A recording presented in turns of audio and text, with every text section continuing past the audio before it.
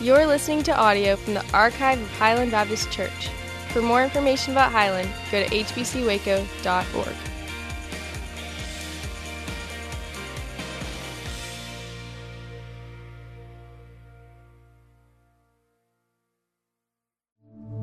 So glad all of you are here today. If you have not been here in a while, we've been in a series called The Conquerors. For about a month or so now, maybe a month and a half, we've been walking through the book of Judges together. Started in chapter 1, verse 1. We've made it all the way to chapter 6 at this point. Every time we've met together on Sunday mornings, give you a little tagline, a little jumping off point, and you see this at the top of your notes. When you walked in today, there should be some notes inside the bulletin that you received. This has kind of been our tagline this fall semester. We will either be conquered by life or we'll be conquerors in life through the power of God. That's the two options we have. We can be conquered by life, by our schedule, by stress, by external circumstances, or we can learn through the power of God what it means to be a conqueror, especially as New Testament believers, through Jesus Christ. With your Bible, would you turn with me, please, this morning to Judges chapter 6. We'll pick up in verse 22. I'll give you a few seconds to turn there. Once you turn to Judges chapter 6, we'll be in that passage, in that chapter, actually, the remainder of the morning. So you can turn on your smartphone or turn on your iPad or open up your old-fashioned leather-bound Bible, and let's turn there together, if you don't mind, to Judges chapter 6. By the way, I'm using my old-fashioned leather-bound Bible up here myself, so I'm not throwing under the bus the generation that likes to carry that around. Judges chapter 6, verse 22. Let me give you a little backstory here, kind of remind you what's going on. Last week, we saw that Gideon was in a hole in the ground. He was in a wine press. He was fearful for his life. The Midianites, the Amalekites, and other eastern people have invaded Israel. They've been disobedient to the Lord. And here is Gideon. He is a weak man. He feels like he's very weak, from a weak tribe. And so he goes and he hides in a wine press, a hole in the ground. And there he is threshing wheat down there. And an angel of the Lord, not an angel, but the angel of the Lord, your pastor believes it's Jesus Christ, pre-incarnate. The angel of the Lord, or Jesus, comes to Gideon while he's in a hole in the ground, and almost in a humorous way calls him out as being a mighty warrior. Now, he doesn't feel like that whatsoever. He feels like he's a fearful man. He feels like he is overwhelmed with anxiety about the future. But God sees something in him. And I said this to you last week, and it bears repetition. Sometimes God sees things in you that you don't see in yourself. God saw in him, in Gideon, that he could be a mighty, valiant warrior for God. So Jesus, or the angel of the Lord, calls him out and says, "You're a mighty warrior." And so Gideon gives a few excuses. And then the angel of the Lord is about to leave. So that kind of picks us up here in this passage this morning, Judges chapter 6. If you don't mind looking at verse 22 with me, please. So when Gideon realized that it was the angel of the Lord, he exclaimed, "Ah, sovereign Lord, I have seen the angel of the Lord face to face." Now, in my humble opinion this morning, that gives even more credence to the fact that that was Jesus. Because when the angel of the Lord left, Gideon understands he's been in the presence of the Lord. He has been in the presence of God himself, and he is growing fearful. In fact, that word, in a lot of your Bible, it says the word awe, sovereign Lord. Awe is the Hebrew word for uh-oh in English, right? Uh-oh. God has been here. God's presence has been here. The presence of the Lord, the angel of the Lord is here. Now, the reason that Gideon drops an awe or drops an uh-oh is because he knows enough from his Jewish upbringing that no one sees the Lord and lives. And what does he say here? I've seen him face to face. The sovereign Lord has been here, and I have seen the face of the Lord. I have communicated with him face to face. So Gideon understands the very next thing that needs to happen is that he needs to drop dead, because no one sees the Lord and lives. But look what the Lord says here in verse 23. It's the reason the Lord says this. But the Lord said to him, I love this, peace. That should have been enough. In fact, that was enough. Shalom, the Lord spoke over his son, Gideon. It's amazing the peace that we receive when God just speaks peace over us. God looks to Gideon and says, "Peace, shalom to you. Do not be afraid. You are not going to die." So Gideon built an altar to the Lord there, and he called it, "The Lord is Peace." And to this day it stands in Ophrah of the Abiezrites. That same night, the Lord said to him, "Take the second bull from your father's herd, the one that is 7 years old." Now, I love this about God. Not only does he know that Gideon's dad has some cows, God even knows the ages of the cows. Hey, your dad has a 7-year-old bull. Your dad has a 7-year-old bull. It's the second one from your father's herd. I want you to go to your father's house. I want you to tear down your father's altar to Baal. I want you to tear down your father's altar to Baal. If you had the King James Version, you're rocking the old school, it doesn't say tear down, it says cut down. Gideon, in Hebrew, you might like this, in Hebrew, the name Gideon means to cut down. So really, when you're reading this, if you were to kind of transliterate it into the English language, it would say, Gideon, go Gideon that pole. Or cut down, go cut down. Really, it's kind of interesting. God was telling Gideon, you go be who I called you to be. You go do what I've called you to do. Your name is to tear down, to cut down. Now go be the man that I've called you to be. And you go cut down, you go tear down this idol that your dad has in the backyard. Tear down your father's altar to Baal and cut down the Asherah pole beside it. The Asherah pole, because it's a Sunday morning in church, I can't go into great detail what that is. But it was not just a stone tablet. It was not just a stone altar. It was not just a graven image. It was a filthy, nasty place of pagan idol worship. And God says to Gideon, you go to your dad's property, because there your dad has built up an idol to Baal, and there your dad has an Asherah pole as well beside that altar. Then I want you instead, Gideon, to build a proper kind of altar to the Lord your God on top of this height. Using the wood of the Asherah pole that you cut down, that you Gideon down, offer the second bull as a burnt offering. So Gideon took 10 of his servants and did as the Lord told him. But because he was afraid of his family and afraid of the men of the town, he did it at night rather than in the daytime. So here's this man. He has been fearful for, we assume, much of his life. He is in a hole in the ground. God calls him out. Jesus calls him out as being a mighty warrior. The Lord has spoken peace over him. And now this guy, this same guy who is kind of like a Barney Fife and Kramer from Seinfeld and Piglet from Winnie the Pooh and Urkel, how about that for about 4 generations, all rolled up into one man. Here's a guy of great anxiety, a guy of great uncertainty, a guy of great fear. And God says, because you're a mighty warrior, I want you to go to your dad's house, and I want you to tear down the altar that your dad has built on his property. I mean, talking about trying to pass the first test, right? I want you to go to your dad's house and tear down what your dad has built up against the knowledge of God. Let me give you a few things this morning. You see this inside of your notes. Number one, it was the Lord who not only brings peace, but is peace, who made Gideon brave.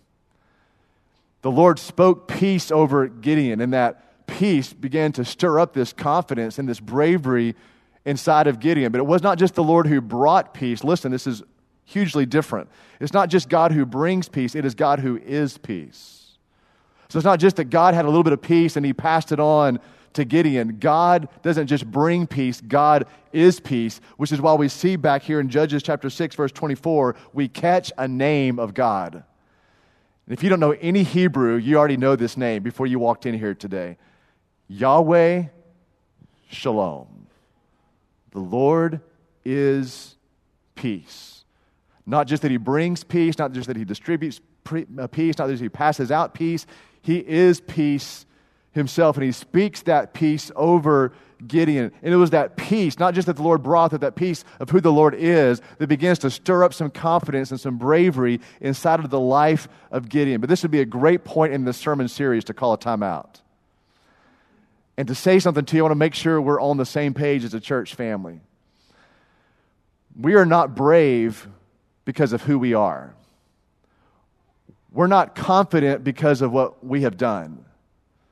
Christian, listen. We find our courage because of who Jesus Christ is. We find our bravery because of what Jesus Christ has already done to us. And so I want to make sure we all hear this. We are not exalting ourselves today as being brave, courageous people. We're exalting God today that he might pour in his own attributes into our lives, that we might be brave and courageous, not for our name's sake, but for his name's sake. So amen on that. Amen. That was a good amen statement I just gave you just then. You totally missed it. So we're exalting God, not exalting ourselves. God pours his attributes into us. It's not about us. It's about Jesus. And everybody said, amen. Great job on the second time around there. So want to make sure we're understanding that. This is the Lord who doesn't just bring peace. He is peace. And the presence of the Lord begins to build up this confidence and this courage inside of Gideon. I do want you to know, speaking of dad and speaking of going to dad's house, Gideon was raised to know God. Gideon was raised to know the works of God. We know that if you want to turn one page back and go to Judges chapter 6, or maybe on the same page that you're already on in Judges chapter 6, look at verse 13 with me. Remember when Gideon was giving the roll call of all of his excuses on why he can't serve the Lord? He says in verse 13, "But sir," Gideon replied, "if the Lord is with us," well, right there, if the Lord, that should be all caps in your Bible. He said, if Yahweh is with us. So Gideon knew the name of God. If Yahweh is with us, why has all this happened to us?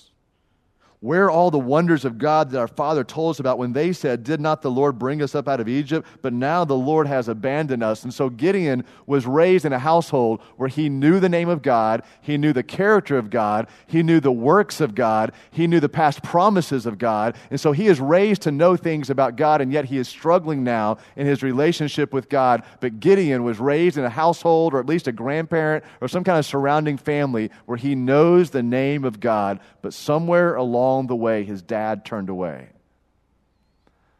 Somewhere, I believe, along the way, Gideon began to turn away as well because he was following in the footsteps of his dad. Can I also call just a quick time out and say to all the dads who are here today, or future dads, you have incredible impact in your family. You have incredible sway over your children and your grandchildren. Dads, you are shepherds in your household. You bear well that responsibility that God has given us to serve as influencers for our kids and our grandkids. Because somewhere along the way, we know his name, Joash, Gideon's dad, turned away from God and began to build an altar to Baal and an Asherah pole on his own property that he owned. Second thing I want you to see this morning is that wrestling with fear and being tempted to fear, it might be a lifelong battle for you. Now, that may not be encouraging to some of you here today, but I want you to know wrestling with fear, that may just be a part of a lifelong battle for you, but you don't have to surrender to it. I want you to see something in this passage. Perhaps it kind of caught your eye's attention as well. Look back to verse 27 there in Judges chapter 6. Look at verse 27 with me, please. So Gideon took 10 of his servants and did as the Lord told him, but because he was afraid of his family. This was after Jesus had already called him mighty warrior. This was after God had already spoken peace over him. This is after he'd already built an altar for the Lord. This is after he'd already torn down the altar to Baal and the Asherah pole on the property of his dad. He's about to do that. He is still very nervous, and so he does it at nighttime. Thinking, man, is this guy going to always wrestle with fear? Maybe. Some of you might be thinking, am I going to always wrestle and be tempted to give in to anxiety? Tempted, yes. Perhaps. But you don't have to surrender to it. If you don't hear anything else today, would you hear this about Gideon? Gideon was scared. Listen, Gideon was scared, but he still obeyed the Lord. He was frightened, but he still did what God called him to do. So when people come up to me, or you come up to me and you say, I'm wrestling with sin, you know my one-word answer? Good. That's good that you're wrestling with it. That's much better than surrendering to it, isn't it? I mean, wrestle with it. You press into Jesus Christ with it. You surrender your life to the Lord. Do not surrender your life to fear. You wrestle with sin. You wrestle with temptation, but you do not have to surrender to it. And Gideon, as frightful as he was, he did not give in completely to fear. Even though he went at nighttime, he still obeyed the Lord. Continue on here. Judges chapter 6. Look at verse 28. So in the morning, when the men of the town got up, there was Baal's altar, demolished, with the Asherah pole beside it cut down. It was Gideoned, and the second bull sacrificed on the newly built altar. And they asked each other, who did this? And when they carefully investigated, they were told, Gideon, son of Joash, did it. Someone threw him under the bus quickly. It was Gideon, the son of Joash. He did it.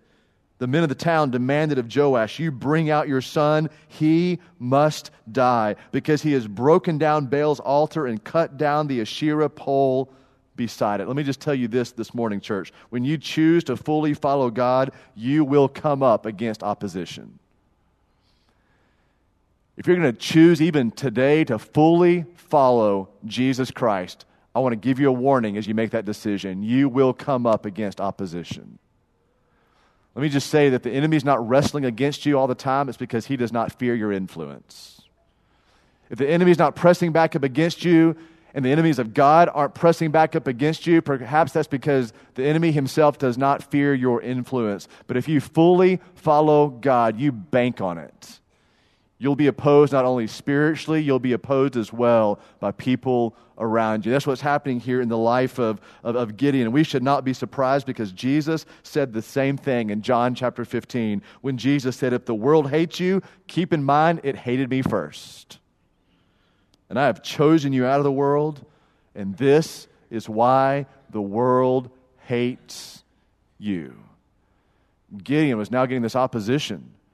He was fully following God, and now the world is beginning to turn on him. The men in the town are beginning to turn on him again. Let me just kind of step back and make a really big statement out of this, and we'll go real high altitude this morning. When a nation or a person turns away from God, what was once wrong seems to become right. Let that sink in for a second. When a person turns away from God and they walk away from God, the thing that they once believed was wrong, all of a sudden it seems like it's right to them. When a nation turns away from God, what was once deemed wrong, all of a sudden it almost seems as if it has become normal. Let me give you the biblical case in point. Back in Deuteronomy chapter 4, Deuteronomy chapter 5, in Deuteronomy chapter 6, the Lord God himself told the people of Israel, if you build up an idol against God, I will strike you down. No gray area there. If you build up an idol against God, I will strike you down, and I will give your country or your people over to another country. Deuteronomy 4, Deuteronomy 5, Deuteronomy 6. In fact, some of you know it as part of the Ten Commandments, the second time that it was given to the people. Do not make a graven image before me. But in chapter 4, God says, if you do that, I will strike you down. Isn't it interesting that just a few generations after God has given that directive to the people of Israel, in Deuteronomy chapter 4, chapter 5, and chapter 6, it turns. And now the people of God, those who have come up against Gideon, say, wait a minute, you tore down our idol, you must die. God said, you build up an idol, you must die. What once seemed so wrong seemingly becomes right. Let me just give you a little list of things, and this might, well, it just might. You ready? In our upside-down world, even in our own nation, there was once a day that sin made us cringe. But now, adultery, living together before marriage, abortion, selfishness, withholding our giving from the Lord, disobedience to parents, homosexuality, lying, materialism, it just seems like the norm of the day. And this is a prophetic word for our nation. When a nation turns away from God, what once was so wrong all of a sudden almost seems right. And it's the same in our own lives as well. It's what's happening to these men around Gideon. They're now saying, wait a minute, you tore down our idol, you must now die. And look at the response in Judges chapter 6, verse 31. So Joash comes out, and he replies to the hostile crowd around him. And he says, are you going to plead Baal's cause? Are you trying to save Baal? Whoever fights for him shall be put to death by morning. If Baal really is a god, do you see a turn here? This was the man who had built the altar to Baal. This was the man who had built the Asherah pole. This was a man who had worshipped this idol, who had held these things dearly. And all of a sudden you begin to see the heart of Joash begin to turn. If Baal really is a god, small g, he can defend himself when someone breaks down his altar. And so that day they changed Gideon's name to Jerub-Baal, saying, let Baal deal with Gideon. Let Baal contend with him, because he broke down Baal's altar. Here's this frightful, fearful, anxiety, angst-ridden man in a hole in the ground. He sees Jesus. God speaks peace over him. He's still afraid. He does what God does. God tells him to do. He is surrounded by this opposition. And then the dad comes out and he goes, wait a minute. Maybe Baal really isn't that strong after all. What's happening? I put this in your notes. A once fearful man now begins to impact his nation and his dad. I know the second service, especially here at Highland, trends younger than our first service. I'll just leave it at that, right? It just trends younger than our first service does. So a lot of you in this room, your dad and your mom, they're still on planet Earth. They're with you. You talk to them. You are able to text them, to communicate with them. I just want to say this because normally, as I did 10 minutes ago, I remind the dads and the moms and the parents the influence you have over your kids. But sons and daughters, can I tell you as well this morning, you have great influence over your parents as well. And college students, if you have a dad that's not a Christian, don't give up on him. If you have a mom that's not a believer, don't stop praying for her. Because we begin to see in this story, not only is Gideon about to impact all of Israel, perhaps the very first person he impacts by full, devoted obedience to God is his dad, Joash. Sons and daughters, don't give up on your parents. Parents, don't give up on your kids. Grandparents, don't give up on your grandkids. Because this fearful man is now beginning to impact a nation and his family. Judges chapter 6, verse 33, the narrative continues. Now all the Midianites and the Amalekites and other eastern peoples joined forces, and they crossed over the Jordan, and they camped in the valley of Jezreel. You know that valley. You may not know you know that valley, but you know that valley. Jezreel in Hebrew means the God who plants. You may also know it as the valley of Esdraelon. If you don't know it as the valley of Esdraelon, you probably know it as the valley of Megiddo or Har Megiddo or the valley of Armageddon, where some of the greatest battles in all of history have taken place. And a battle is about to take place again here with Gideon. I'm talking about Pharaoh Necho has fought here before. Alexander the Great has fought here before. General Allenby fought here back in the 1940s. It is a place of great conquest, a place of great battle. And by the way, to kind of keep our hearts focused on what is to come one day, it's the place where Jesus Christ will win the final battle. There in the valley of Megiddo. So there in the valley of Jezreel, Gideon begins to gather the forces. And look at verse 34. Then the Spirit of the Lord came upon Gideon, and he blew a trumpet. I'm going to put $5 on this. Gideon had never played a trumpet before. I may be wrong. If I'm wrong, you can just tell me that in heaven when we see each other. Hey, aren't you the pastor that said Gideon didn't know how to play the trumpet? I don't think he did. I think the Spirit of the Lord came upon him, and he just picked up a shofar, and he blew that trumpet. He blew that shofar, summoning the Abiezrites to follow him. I'll stop right there. Here's what I want you to see. The Holy Spirit came upon him. The Spirit of the Lord covered this fearful man. And I want to bring that into our New Testament covenant age of grace that we now live in and tell you this today. The Holy Spirit empowers those who ask him to fill them.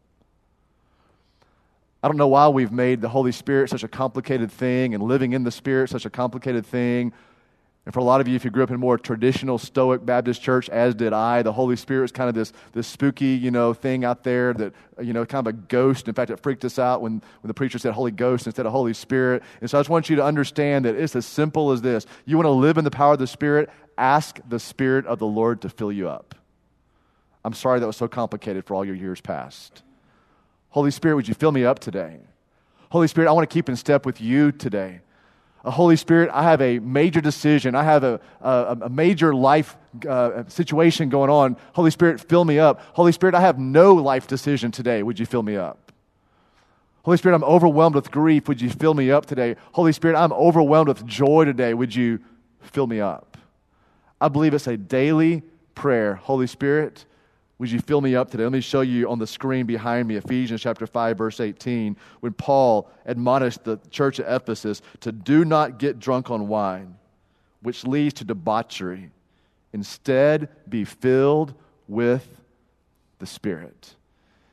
And I know no other way to do that but to ask the Holy Spirit to fill you up to the full measure every day. The Holy Spirit also empowers those who live a life where He is not quenched. Let me just put it this way. Christian, if you're wondering where your power is, I might have to ask you, are you hanging around sin all the time? Because if you're hanging around sin all the time, that quenches the power, actually the presence of the Holy Spirit and the life of a believer. The Holy Spirit empowers those who ask Him to fill them and those who live a life where He is not quenched. Let me reference for you also on the back screen Ephesians chapter 4, verse 30. And do not grieve or quench the Holy Spirit of God, with whom you were sealed for the day of redemption. The Holy Spirit falls on Gideon.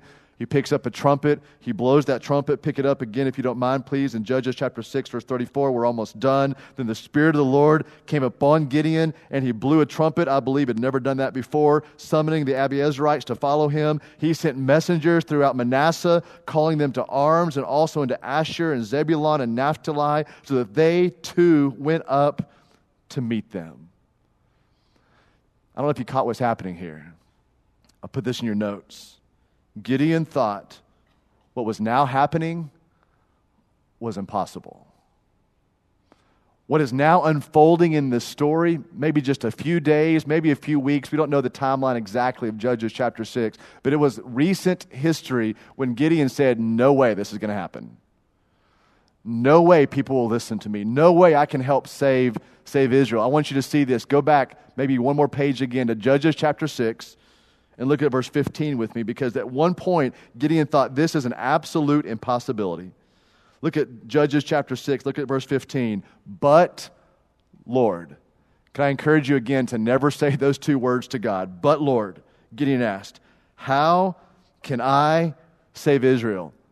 Gideon is saying this is an impossibility. Why? Because my clan is the weakest in Manasseh, and I am the least in my family. And a few of you have a great Hebrew word in your Bible now right beside that phrase. I'm the weak person. I'm the least person. I come from a split family. My clan is weak. I'm the weakest of the weak. There is no way this will happen. Manasseh will never listen to me. And who's the very first tribe that came when Gideon picked up that trumpet? Manasseh.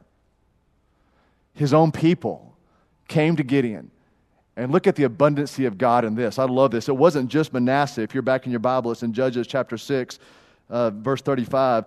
Manasseh came, they called them to arms, and then God, in His abundant provision, offers in some more tribes. The tribe of Asher, the tribe of Zebulun, and the tribe of Naphtali come as well. And I want us to end on this thought this morning. God loves to make the things which we think are impossible become possible.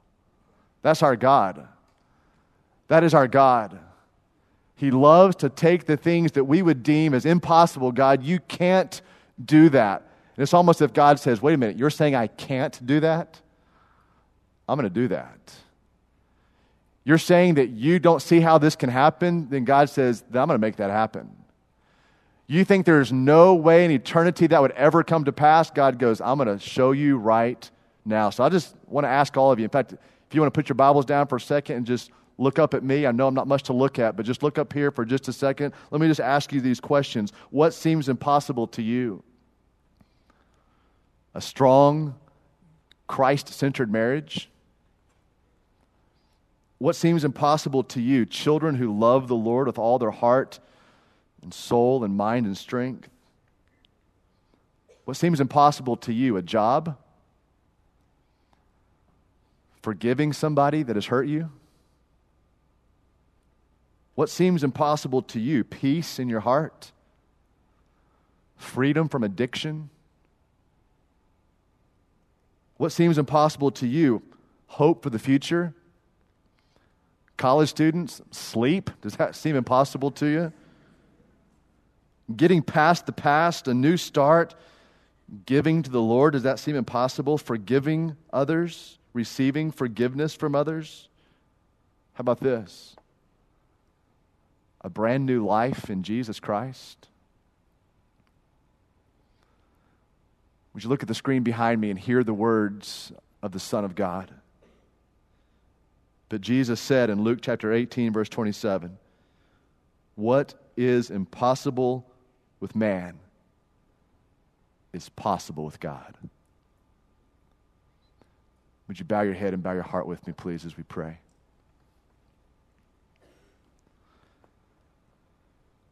Father, thanks for the Old Testament. It is what you used to describe yourself to people in the New Testament. God, thank you for the Old Testament, for we believe that all Scripture is breathed out by God. Father, thank you for the story of Gideon, because it feels like all of our biographies. We're afraid, we're brave, we're afraid again. We have confidence, we fall. We have confidence again, we fall again. God, I thank you that we see ourselves in these stories, but I also thank you, God, that these conquerors were insufficient to bring full salvation to their people, because you sent one conqueror to do that, and his name is Jesus Christ. Sufficient and perfect and fearless. So God, there may be some here today facing moments in life and facing chapters of life and thinking, God, there's just no way. You can't come through financially for me. You can't come through with my relationships. You can't come through with my school. God, you can't come through in the salvation of my parents or salvation of my kids or the salvation of my friends. God, we praise you today because you're the God who loves to do what we deem impossible. Because all things are possible with our God,